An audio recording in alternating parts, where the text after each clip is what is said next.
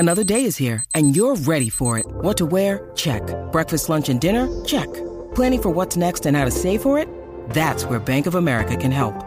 For your financial to-dos, Bank of America has experts ready to help get you closer to your goals. Get started at one of our local financial centers or 24/7 in our mobile banking app. Find a location near you at bankofamerica.com/talktous. What would you like the power to do?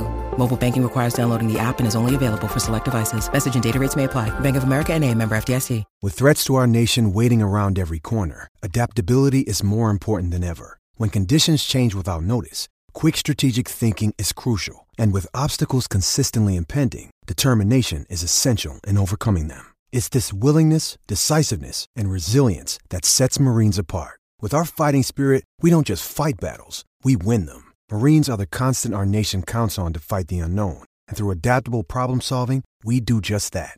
Learn more at marines.com. This is Football Social Daily. Welcome to Football Social Daily Shots, your bite-sized Premier League update from the FSD team. And there's only one story to talk about today on the podcast. Usually we're talking about who will be the first manager to depart their club during the cold autumn months and those dark evenings. However, the sun is still shining, but not for Scott Parker, who's now riding off into the sunset after Bournemouth confirmed they've parted ways with their manager this morning. We spoke about it on the full Football Social Daily pod with some immediate reaction, but we're going to hear shortly what some Bournemouth fans think of the news. Parker recently saw his side thumped 9-0 at the hands of Jurgen Klopp's Liverpool, though the Cherries were handed a tough start to the new Premier League campaign, having recently played champions Manchester City, where they were beaten 4-0, and Mikel Arteta's Arsenal side, who are flying at the moment, and the Gunners condemned Bournemouth to a 3-0 loss. Despite defeating Aston Villa on the opening day of the season, the owner of Bournemouth has decided to twist after just 4 games into the season. But does this come as a surprise to the fans of the Cherries, and was it deserved?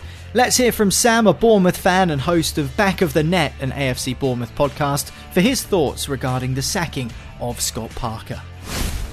So a crazy few days being a Bournemouth fan after the 9-0 at Liverpool. With Scott Parker going, we just think it should be clear that it's nothing to do with the football itself. Look, the first 4 games of Bournemouth's season have pretty much gone to form, really. We beat Villa. That in itself was actually unexpected. But then Arsenal, Man City and Liverpool, 3 losses. But it's nothing to do with the football. It's to do with the way that Scott Parker chats to the press and the way he seems to isolate himself from the issues. Because the press release that told fans that Scott Parker was being released, it's laced with these implicit reasons which suggest that the relationship has gone wrong between the club and the manager, and it includes statements such as, we need to be aligned in our strategy to run the club sustainably. That indicates that Scott, he probably wanted players that cost a lot, which meant that we'd be in financial disarray had we bowed down to his wants, and we're trying to be sustainable these days, and therefore whatever he wants, well, we certainly couldn't do it. It also said we must show belief in and respect for one another, so it's clear the relationship was fraught between the board and the manager. But also it said that togetherness is the approach that we will not veer from now. And like I say, Parker's interviews, they've isolated the players, the club hierarchy and the fans. So his exit's not a surprise, because he's been publicly playing out his dissatisfaction at the transfer activity at the club. I mean, some fans say it was miscommunication. I don't think so. I think it was nothing but mischief making, really. Look, in January he was given 5 players who, all apart from Kiefer Moore, now all deemed surplus to requirements. Of course we went up. Most of them have now left the club, so his ethos is short-termism. That's not what Bournemouth's all about. Look, we're spending money at the moment on a new training facility. This isn't cheap. It isn't cheap at all, and he seems to have a desire to enhance his CV for one season's success, i.e. staying in the Premier League, and it just doesn't tally with the club's long-term strategy of financial security, and that is one that understandably factors in the possibility of relegation. I don't think he ever really got it, because Bournemouth have got an unconventional history, but it's a rich history in overcoming adversity with creditors, banks, being bottom of League 2, minus 17 points. And when the going got tough with Scott Parker, it was never a siege mentality. It was always blaming someone else. It feels like as a club we were a career stepping stone for him. But with another tumultuous exit to his name now, 2 in a row. He's got a problem going forward.